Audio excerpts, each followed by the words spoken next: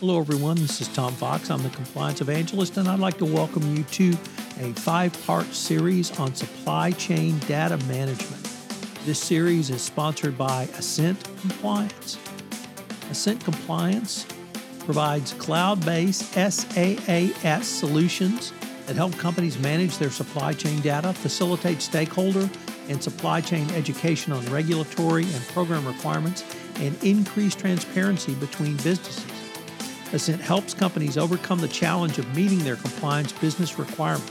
Finally, Ascent streamlines the data exchange process for suppliers, making it easier for them to comply with their customers' data requests.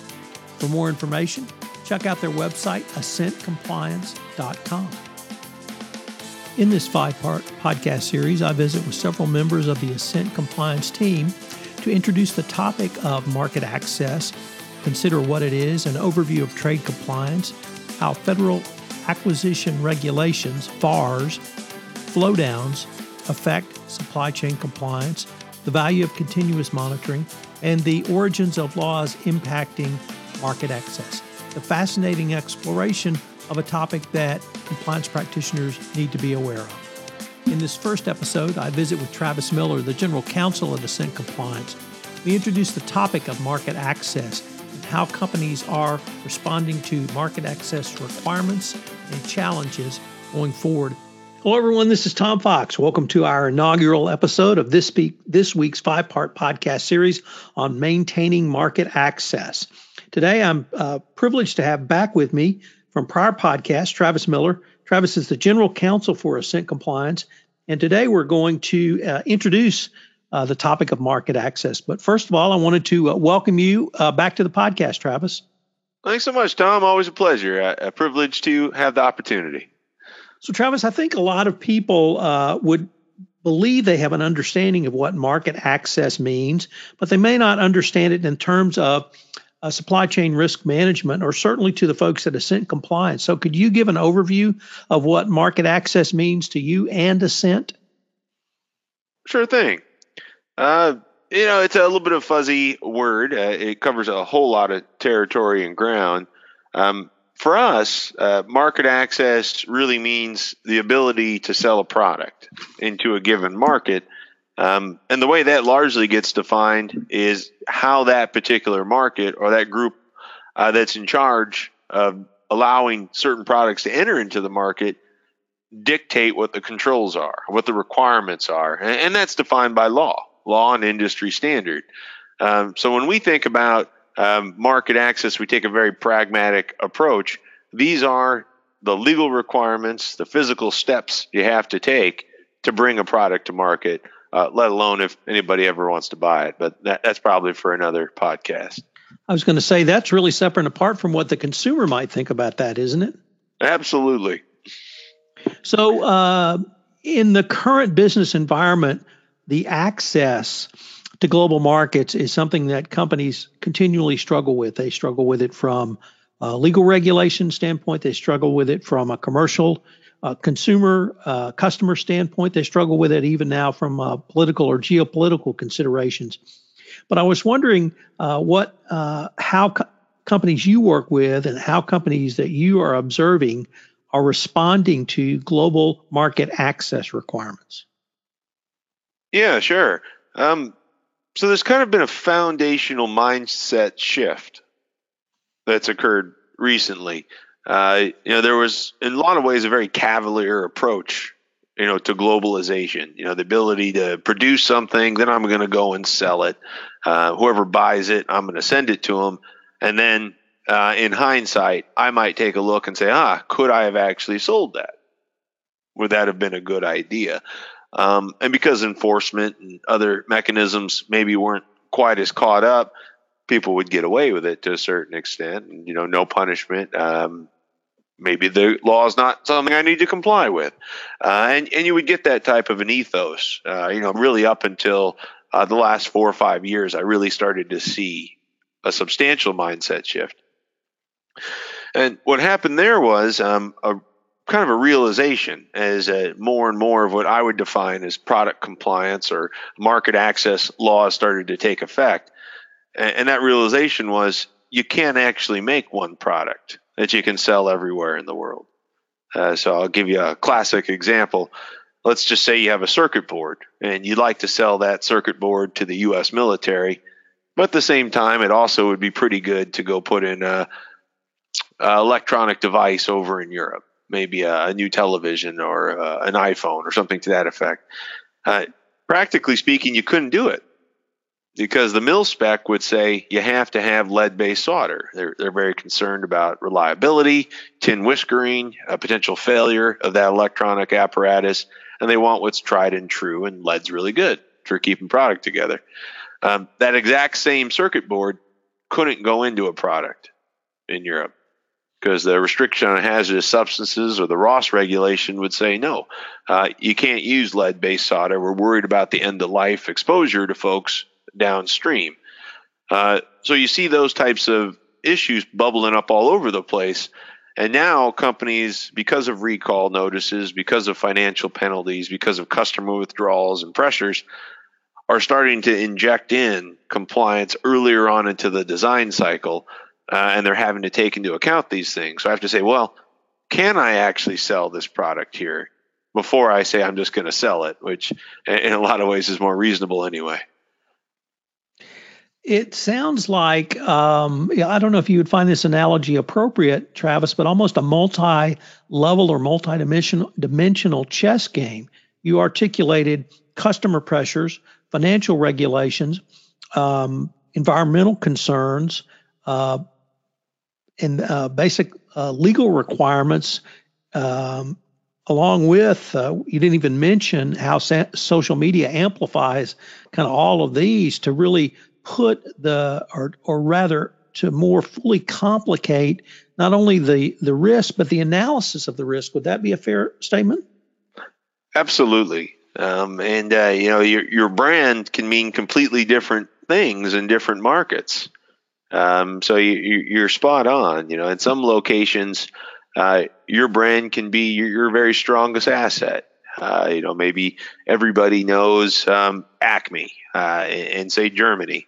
But at the same time, if another country all of a sudden isn't that fond of Germany, and you're known as a German-centric brand, for example, you're not going to be very welcome there, and that same brand becomes a liability. And you're the guy that is undergoing the custom scrutiny and the audit and the more physical reviews. Countries and the folks that buy things from you, the consumer, are inherently tribal, and they're going to look for those types of requirements. And the enforcement can be somewhat selective, which is an unfortunate reality that more companies are having to face as they try to move their goods into this kind of global ecosystem.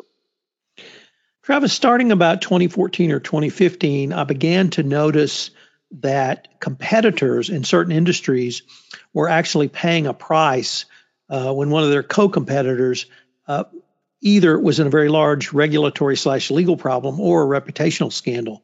And here I'm thinking of Takata Steel in Japan, obviously Volkswagen for the German auto brand.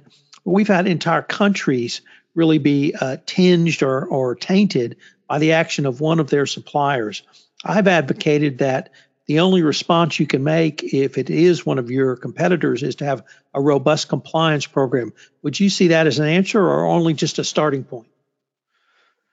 It's an important element. If not answer, you can't answer the question without having one. That's certainly true. The inherent reality, and you painted on it, in your earlier question, is social media amplifies things. People inherently aren't incredibly detailed focused, at least the vast majority of us. So if the concept is that, say, German cars are made by cheaters, then other folks that are within that same region can encounter enhanced scrutiny and punishment and a negative effect or a negative ethos as a result. So you're entirely spot on. Now, while there is a huge degree that has to go into investment in compliance, because that's fundamental. If you can't show that at least you're not acting in a negative or a bad way, if you're not at least meeting those industry standards and norms, everything else is for naught. You inherently are what you've been assumed to be. So that's the kind of precursor. But then the secondary and equally beneficial part is to become more domestic and more local. And that's where you see a lot of conglomerates or large brands have really spent an incredible amount of time, wealth, and energy is to create the appearance of being local, even though they might be an international brand. I always see that chart that comes up every so often, the 3 food companies that control 75% of what you eat. And what they've done is they found brands that appeal to or that are domestic in nature and that have that value. And that's what's marketed in that terrain. You're seeing the same thing with manufacturing now, combined with the knowledge that you can't make a single product that can be shipped everywhere. Supply chains and domestication and the actions of producing items are becoming more centralized and localized in specific regions or hubs. And the end result is you can have wildly different products that are produced by the same company, just under different brand names that are fit for that given market. And I think you're going to see more of that fragmentation of the global access capability in the future.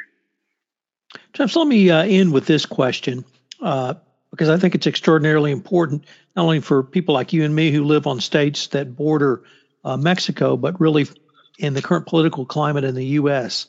How can companies begin to proactively prepare for a sustained trade war?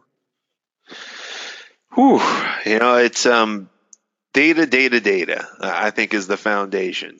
We've lived in a very open era for most of our lives where, U.S. policies, the governing doctrine for the globe was to open and expand markets and gain access to markets and find the best price for the consumer.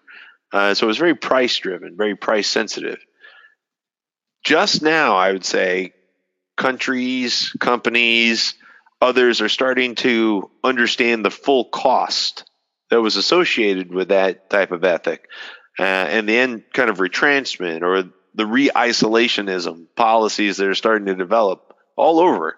Really a global phenomenon, are being designed to protect and secure your data assets, to secure your innovation, to secure your market. And the only way that you'll be able to take account of that is to know your suppliers, to know your supply chain, and to really be able to incorporate what that value is. And to say, gosh, it used to be that I could buy this product for 15 or 20 cents cheaper per unit in China, but with a 25% trade duty, and the fact that I can now get it in, say, Mexico for only 5 or 10 cents less, that becomes a much better option. Even though the physical dollars are more, being able to analyze the compliance situation and the sustained cost and data are going to drastically shift the way that sourcing has to take place.